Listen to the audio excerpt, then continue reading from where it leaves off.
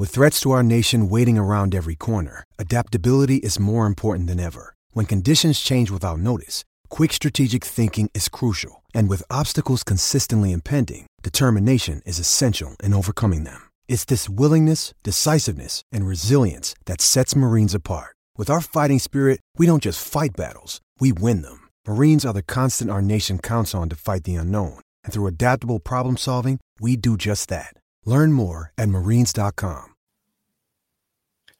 Welcome into the Talking Tide podcast on the Pigskin Podcast Network. I'm Chase Goodbread of NFL.com and Crimson Cover Television. I'm joined, as I am twice weekly, by the senior recruiting analyst at BamaOnline.com. That would be Travis Reier, longtime friend and colleague. The Talking Tide Twitter feed is talking_tide. You can get our podcasts at our web host at megaphone.com. Also, all the podcasting apps, including Apple Podcasts, also live right now on Facebook and YouTube. We're everywhere here on Talking Tide. Want to thank our sponsors really quickly, starting with Peterbrook Chocolatier of Tuscaloosa, also North River Dental Associates, and finally DraftKings, our corporate sponsor. We'll tell you a little bit more about them later in the program, though. Travis, we jump in, though, to a wild and successful for Alabama SEC championship game win, 41-24, the final score. It vaults Alabama not only into the CFP, but into the number one seed after dispatching the previous number one Bulldogs. Georgia remains in the CFP. We'll get into those matchups maybe on the back end of things. But first on the game, Travis, a phenomenal performance by Bryce Young. He was the star of the show. It starts and finishes with the Crimson Tide quarterback. Really does. And just when you were starting to wonder Alabama's down 10-0 there in the second quarter, here comes some more of that lightning in the form of Bryce Young to Jamison Williams. And, Bryce threw for 248 in the second quarter alone to sort of put that 24-0 run there in the second quarter into perspective. But, he did it with his arm. He did it with his legs too. Had the touchdown run there in the second quarter, had the hellacious little option flip on the one run that was another one of those sort of Heisman moments. And, for all the throws he made in the game, I thought the touchdown pass to Mechie might have been the most pro throw he made, because that was anticipation, that was velocity, and that was ball placement. And I know we're going to get to John Mechie too, but just a tough situation first and foremost for him. But then certainly looking at this offense going into the college football playoff when you're down a 1A, 1B type situation at the wide receiver spots. Jamison Williams been All-American good, but especially over the second half of the season, John Mechie's been really good in his own right. Yeah, no doubt. Losing Mechie definitely going to hurt Alabama. Reminds you a little bit, I guess, of the Landon Dickerson injury, right? Last year, also in the SEC championship game, and a big blow for the Crimson Tide offense. We'll definitely get into that impact a little further down in the podcast. Alabama, though, a rocky offensive start, easily lost in a big 41-point performance where Young throws for an SEC championship game record 421 yards, and they really end up lighting it up by game's end. Scoreless first quarter, so sluggish at the outset. But then Bryce Young just kind of caught fire, Travis, and the pass protection by Alabama's offensive line was so vastly better than it was in the Iron Bowl. Young was the star. Young was the show.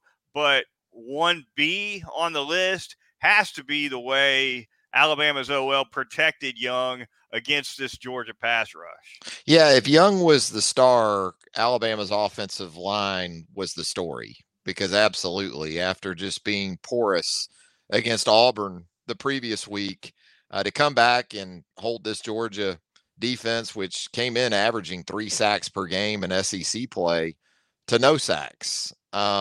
Was phenomenal. Seth McLaughlin, something to do with that young player must have had something to do with the secret sauce in what we saw. And I think even in the second half, though, against Auburn, it was better. Had to be better than what it was in the first half, right? But Right. you did see some improvement with McLaughlin in there, identifying fronts, maybe making some checks and calls. And then Chris Owens, let's give that guy some kudos as well. He's been sort of a easy target throughout the season. And I think schematically, you heard Nick Saban post game talk a little bit too, that maybe they didn't try to get as many guys out into the route on a consistent basis. Maybe there was more 6-7 man protections than what we had seen during the earlier stages of the season. No doubt. We saw, there was one big play where Trey Sanders got a phenomenal chip block on the right edge, I think, of the Jalen Carter. Yeah. Yes. So definitely a little bit more people staying home. Chris Owens, though, played as well as he's played all season at right tackle, did a really nice job. And I thought Brian Robinson, as long as we'll stick to the offense, he gutted it out. I don't think Robinson was anywhere near 100%. He was strong, but he wasn't quite as explosive as we've seen him for most of the season. And his performance, I think, deserves. Even though he wasn't, he didn't go off for a big 100-yard game or anything, he made some big plays for Alabama, and I think gutted it out at significantly less than 100%, at least to my eye. Yeah, with Brian Robinson, if there was a silver lining in his injury, he's not the type of back that's a big, make you miss sort of guy. He's a one cut and get downhill. Mm-hmm. So maybe that helped. But I agree. I don't think he was certainly 100%.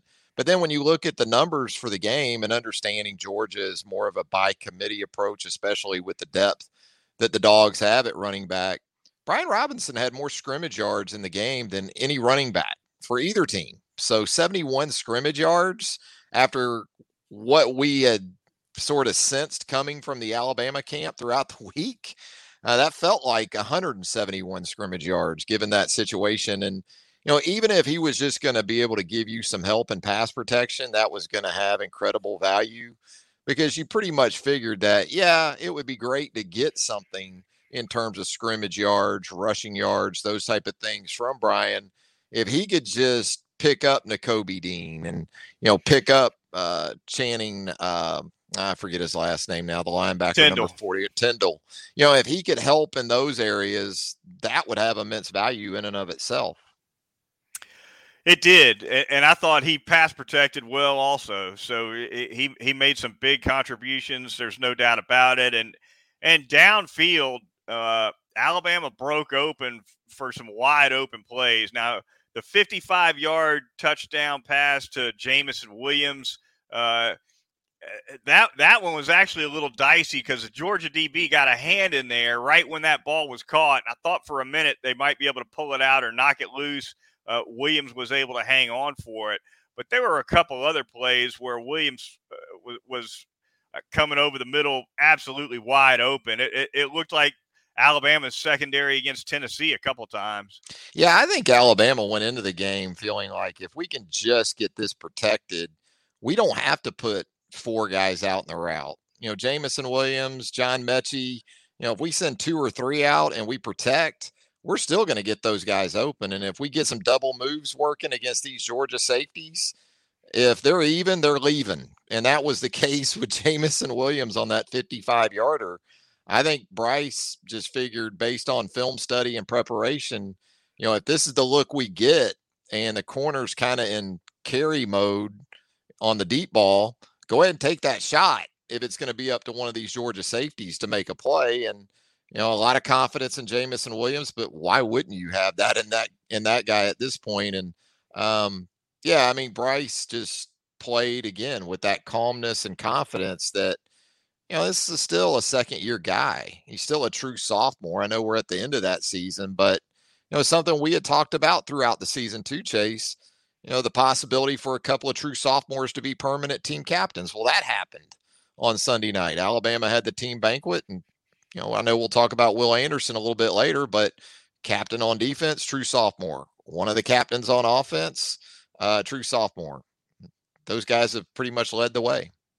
Tell you what else happened is the Heisman Trophy was won against Georgia. Now, by the time we podcast again after this particular show, it's a good chance that award will have already been handed out. But you can't, between the Iron Bowl and that 97-yard drive at the end of regulation, which was a season saver, and the performance against Georgia, which came into the game having given up 6.9 points per game on the season, and Bryce Young leads a 24-point explosion in the second quarter, scored more points in the second quarter against Georgia, Travis, than the Bulldogs gave up in September, just to give you a little bit of perspective. Bryce Young is as much of a runaway favorite for the Heisman Trophy at this point as I can recall in a few years. And now some years it's a no-brainer, not every year. Can't recall the last one that was a total no-brainer, but this is that kind of year. It should be. I know that the Heisman voters have until 5 Eastern on Monday afternoon to get those votes in.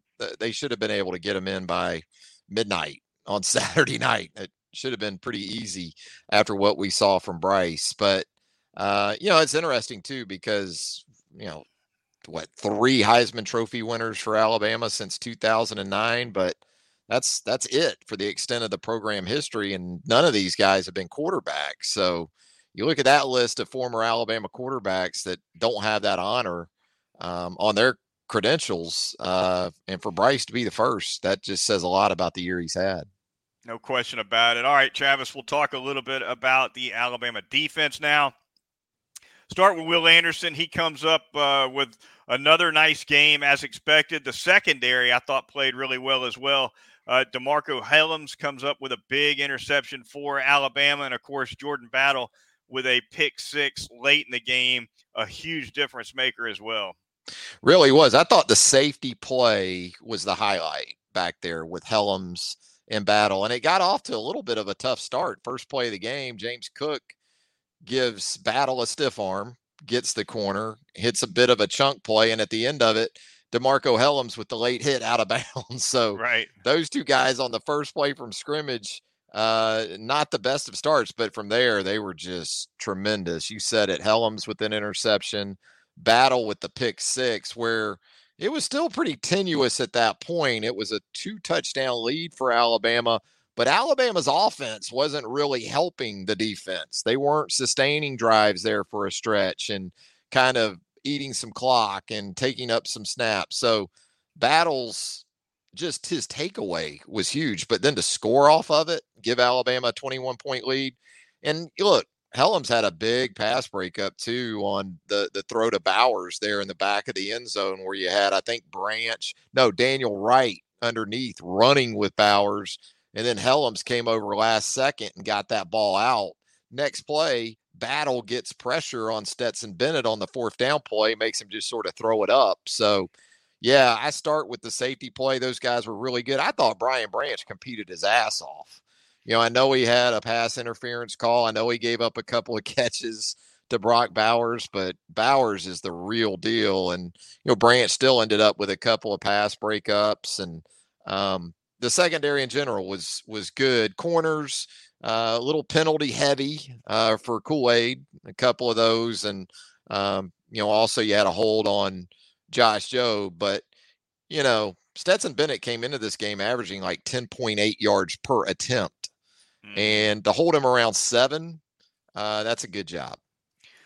Bowers was unbelievable. He was the Georgia offense pretty much in the second half, and you kind of felt like every time Bowers made a play and Georgia got back in it, there was a response on the other end from the Alabama offense. But Bowers was a lot to handle. It's the second year in a row that a tight end has lit up Alabama's defense pretty good. I guess Kyle Pitts had a heck of a game, probably not as many catches as Bowers, but still made a pretty big impact for the Gators in the SEC championship game against Alabama last year. But Bowers has got quite a future in front of him, Travis. No doubt about it. It's just not, and I know it's a new era of tight ends, but you still don't see offenses feature tight ends like number one receivers, like Alabama with John Mechie or Jameson Williams. And that's essentially in the second half, that's what Todd Monken, the offensive coordinator for Georgia, said, was that we're going to our guy and we're going to line him up in some different places. I thought the Alabama pass rush was a little bit inconsistent too. So, I cut some of the defensive back play, a little bit of slack. Alabama did end with 3 sacks, so that looked better certainly than Georgia's production. But no, it was tough with Bowers. Just again, the real deal. George Pickens, got Kool-Aid for, I guess, 37 yards early in the game. That's one deep ball. That's Pickens' game. I mean, he runs the go route, and it's either going to be a jump ball or a back shoulder situation. And he got one of those. But I think as far as the other guys, Alabama did a pretty good job on that. Yeah, the pass rush was interesting. Will Anderson with a sack, although it came so late, the game was pretty much in the books by the time that came around. Gave him 15 and a half sacks now for the season. Will Anderson, 32 and a half tackles for loss for the year. Travis, it's just unreal. We talk about him every week. He's good for a sack a week, basically, or more. And he came up with a late one. Dallas Turner came up with another sack in this game, Travis. And Dallas Turner, when you look back at where Alabama was at that other outside linebacker position at the beginning of the season with Christopher Allen and that injury, and how they had to kind of move around with Drew Sanders, working Braswell in there, Dallas Turner, etc. Turner's come along as a pass rusher. He's not as disciplined as Anderson. Sometimes it looks like to me that Dallas Turner kind of runs himself out of position at times, but he's very athletic and he can get after the quarterback too. He's dangerous on third and long as well.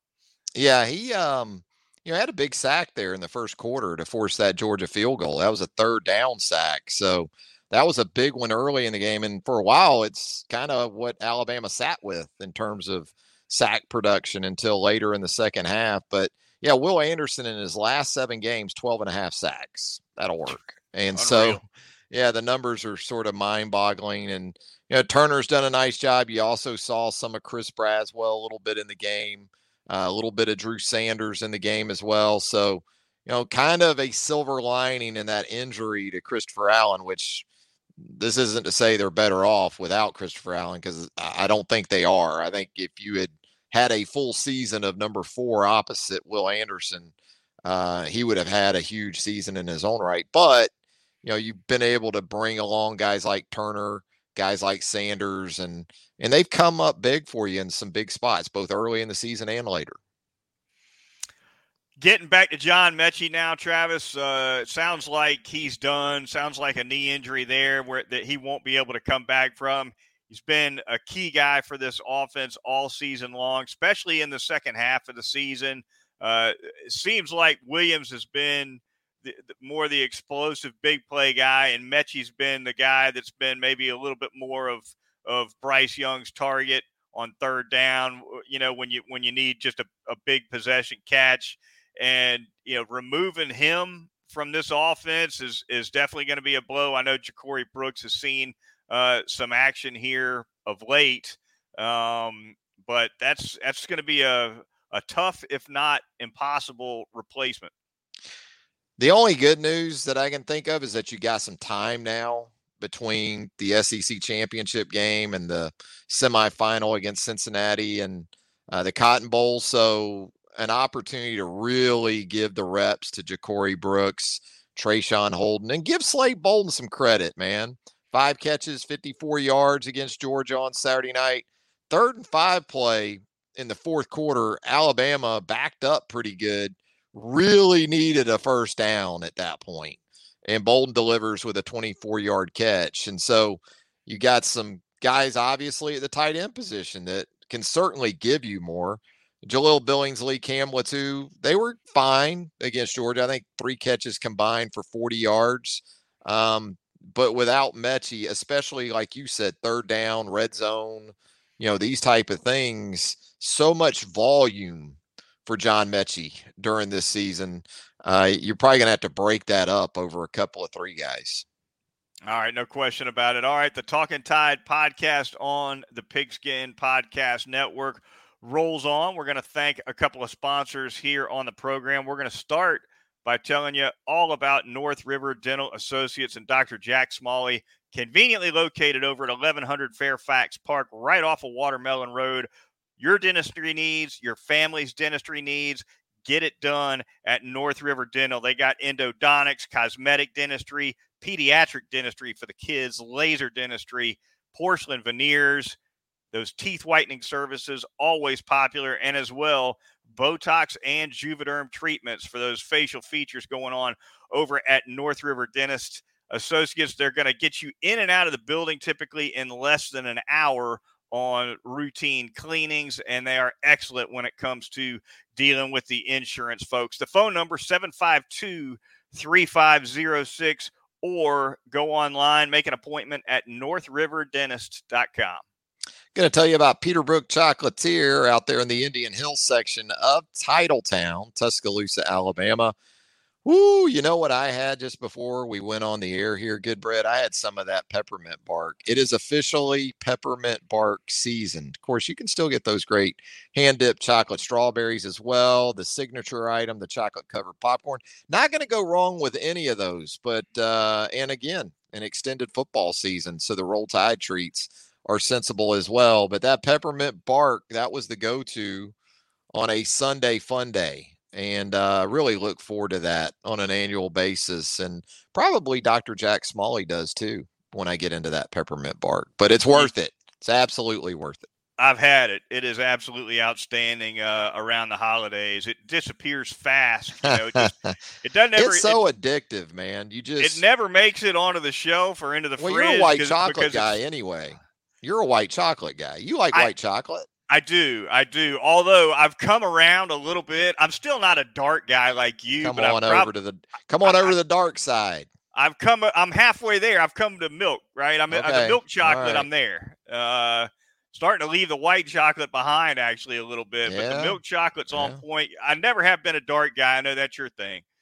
Love it. Well, I really got into the dark chocolate once the wife opened Peterbrook Chocolatier. And so I hadn't had really good dark chocolate on a consistent basis. Well, I've consistently had dark chocolate now for 15 years. It's consistent now. I'm very consistent, if nothing else.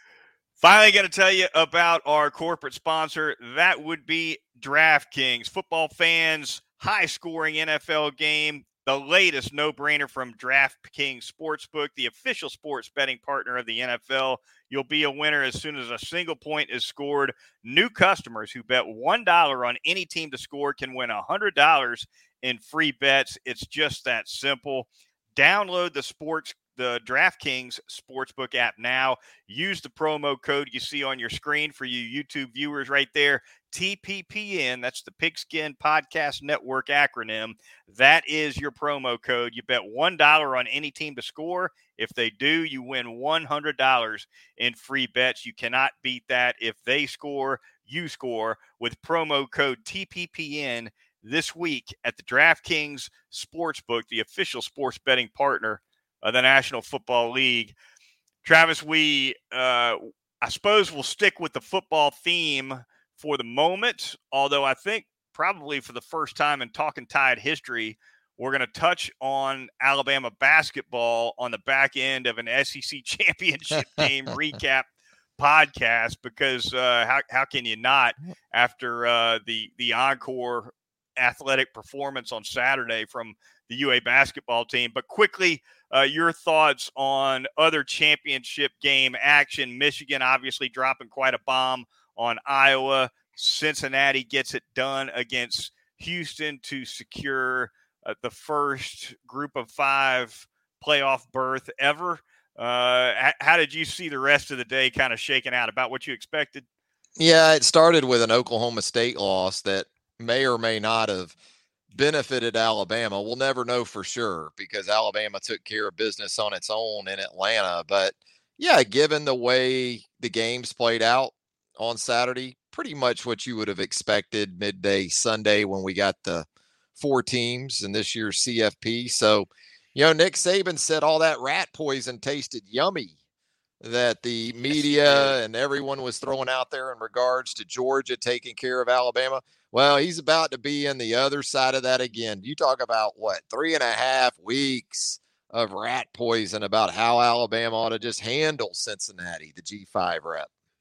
It won't. Yeah, absolutely. It's won't taste so good. When we'll circle back to the offensive line, I guess, because when Nick Saban made that comment, first thing I thought of was there's a lot of bulletin board material for that OL that they soaked up the whole practice week, and certainly performance-wise. External factor, though, Chase. That stuff doesn't seep into walls at the Malmore Athletic Facility.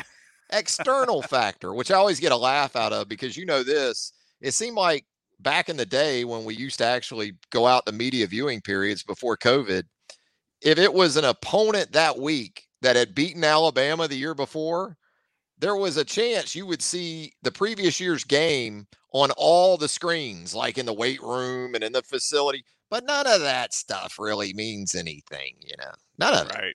Yeah. Right. No, Nick, I think pretty much let us know that. It depends on how that rat poison tastes. And look, whatever works for you. And it obviously worked for Alabama Saturday night.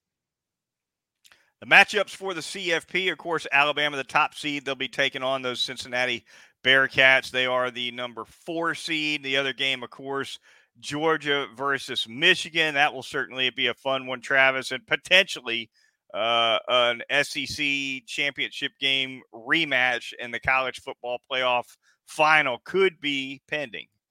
Could be Alabama, Georgia.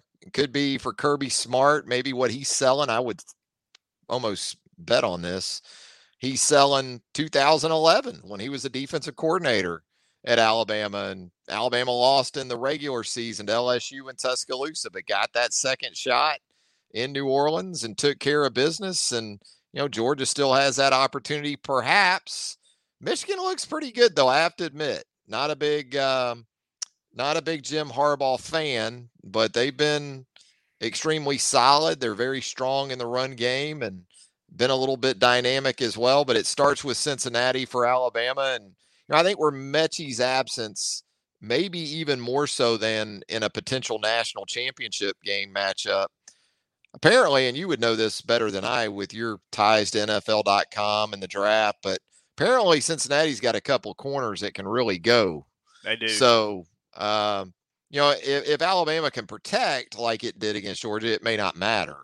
But without Mechie, I'm sure Cincinnati feels a little bit more confidence about being able to hang in with that Alabama offense. Yeah, one of those Cincinnati corners in particular is could be a really high draft pick. So no question, that's covering receivers is one thing that Cincinnati does best. And of course, they got an outstanding quarterback on the offensive side of the ball as well. Yeah. We're going to be heavily previewing Alabama, Cincinnati as the CFP approaches. But yeah, Nick Saban, as much as I'm sure he hates to do it, Travis, he's going to have to ship off that yummy tasting rat poison over to Athens, Georgia, because what Kirby Smart's also going to be doing is he's going to be letting his team hear all the criticism about how they got their butts whooped over in Atlanta for about 3 or 4 weeks. So yeah, and he wasn't shy about hitting on that post game that he had the luxury, Georgia did, of getting a wake-up call in a conference championship game in a loss and still being able to play for everything. So we'll see. We'll see how this Georgia team responds. All right, and finally, the Alabama basketball team taking on Gonzaga in the ESPN Invitational Tournament, I guess. Battle. Orlando, right? No, the Gonzaga game was the battle in Seattle. That's right. So, that's right. Yeah, they had just wrapped up down there in Orlando with those 3 games. They went 2-1 and then kind of had a week to get ready to go out the Pacific Northwest. And boy, what a performance by Alabama. That was a road game. We can talk about the game being in Seattle, but if you watch the broadcast, just very clearly 18,000 Gonzaga fans pretty much in Seattle, but almost a wire-to-wire job too, man, for Alabama. Gonzaga's last lead in the game, Chase, 14-13 in the first half. Tells you how Alabama controlled this game. They did. Final score 91-82. And, what I noticed, Travis, was every time, Alabama would build a 10-point lead, 12-point lead. Gonzaga would get it cut to 6. Alabama would bust it back out to 10. Gonzaga would cut it again. At one point, Gonzaga, I think, had it cut to 74-70, 76-72 in the second half, right around there. And then Alabama went on a big run to just absolutely put it away. Jaden Shackelford, though, Travis, 20 points at the half, finishes with 28. He hit 6 3-pointers in the first half, one of them from way, way out. Phenomenal performance for him. J.D. Davison, 20 points. And my guy, Charles Bediako. How many block shots? How many block shots for the footer? Six block shots for Bediako. Loves those block shots. Notably, though, about that, he did it in only 22 minutes, right? Yeah. So that for that many blocks, that's not a lot of minutes. He had 8 rebounds and 7 points. He plays for 35 minutes. Who knows, Travis? Maybe a triple-double of sorts for Bediako. But nice game for him. And Javon Quinterly, 17 points, 6 assists. Played better in the second half, did Quinterly, than the first, but a key factor for Alabama as well. Yeah, never a bad thing when you get 20 from J.D. Davison off the bench. And what I liked about that performance was that you're starting to see more and more that the scouting report on J.D. is that he's not a guy that you need to rush to close out from behind the three-point line. And so he knocked down 4 threes of his own. That's huge. If he's going to do that on even a semi-consistent basis, they're going to be even tougher to deal with. And again, I thought Alabama, from an officiating standpoint, wasn't on the gracious host end of that. You had a West Coast crew out there, and you look at the foul differential in the game, very much in favor of Gonzaga. You kind of expect that when you go on the road in that type of situation. But Gonzaga was a gracious host in that didn't really take advantage of free throw opportunities, shot 13 of 25 from the line, the Zags did, and that total would have been higher in terms of total free throws. They missed a lot of front ends. So that was a good thing for Alabama, and you're right, it was a Shackelford show. Andrew Nembhard, the guard for Gonzaga, he thought he had seen the last of these SEC guards for the most part, and then he got roasted by Shackelford and then scored just 4 points of his own in the game. Yeah, Drew Timme, 23 points for Your boy. the Zags. Yeah. A lot of touch around the rim. Throwing elbows while he's backing in. It was such a good bread post game for Timme, No question. Yeah. No question. Yeah. Old man basketball. Yeah, Drew Timme reminds me a lot of Christian Laettner, except he isn't half as good. How about that, Drew? There you go. Yeah. But big game for the Crimson Tide basketball program and Nate Oates as well. That's going to wrap things up, Travis, for this edition of the Talking Tide podcast. Stay with us. We're going to continue to deliver some podcasts here in the month of December. We won't be going twice weekly the rest of the month, obviously, because the CFP is quite a distance off, but we will check in here and there. Keep an eye on that Twitter feed and elsewhere. We'll let you know when we'll be broadcasting again. Certainly, however, though, we will be back in earnest the week of the CFP to preview that Alabama-Cincinnati game. For Travis Reier of BamaOnline.com, I'm Chase Goodbread of NFL.com and Crimson Cover Television. We'll talk to you next time on Talking Tide.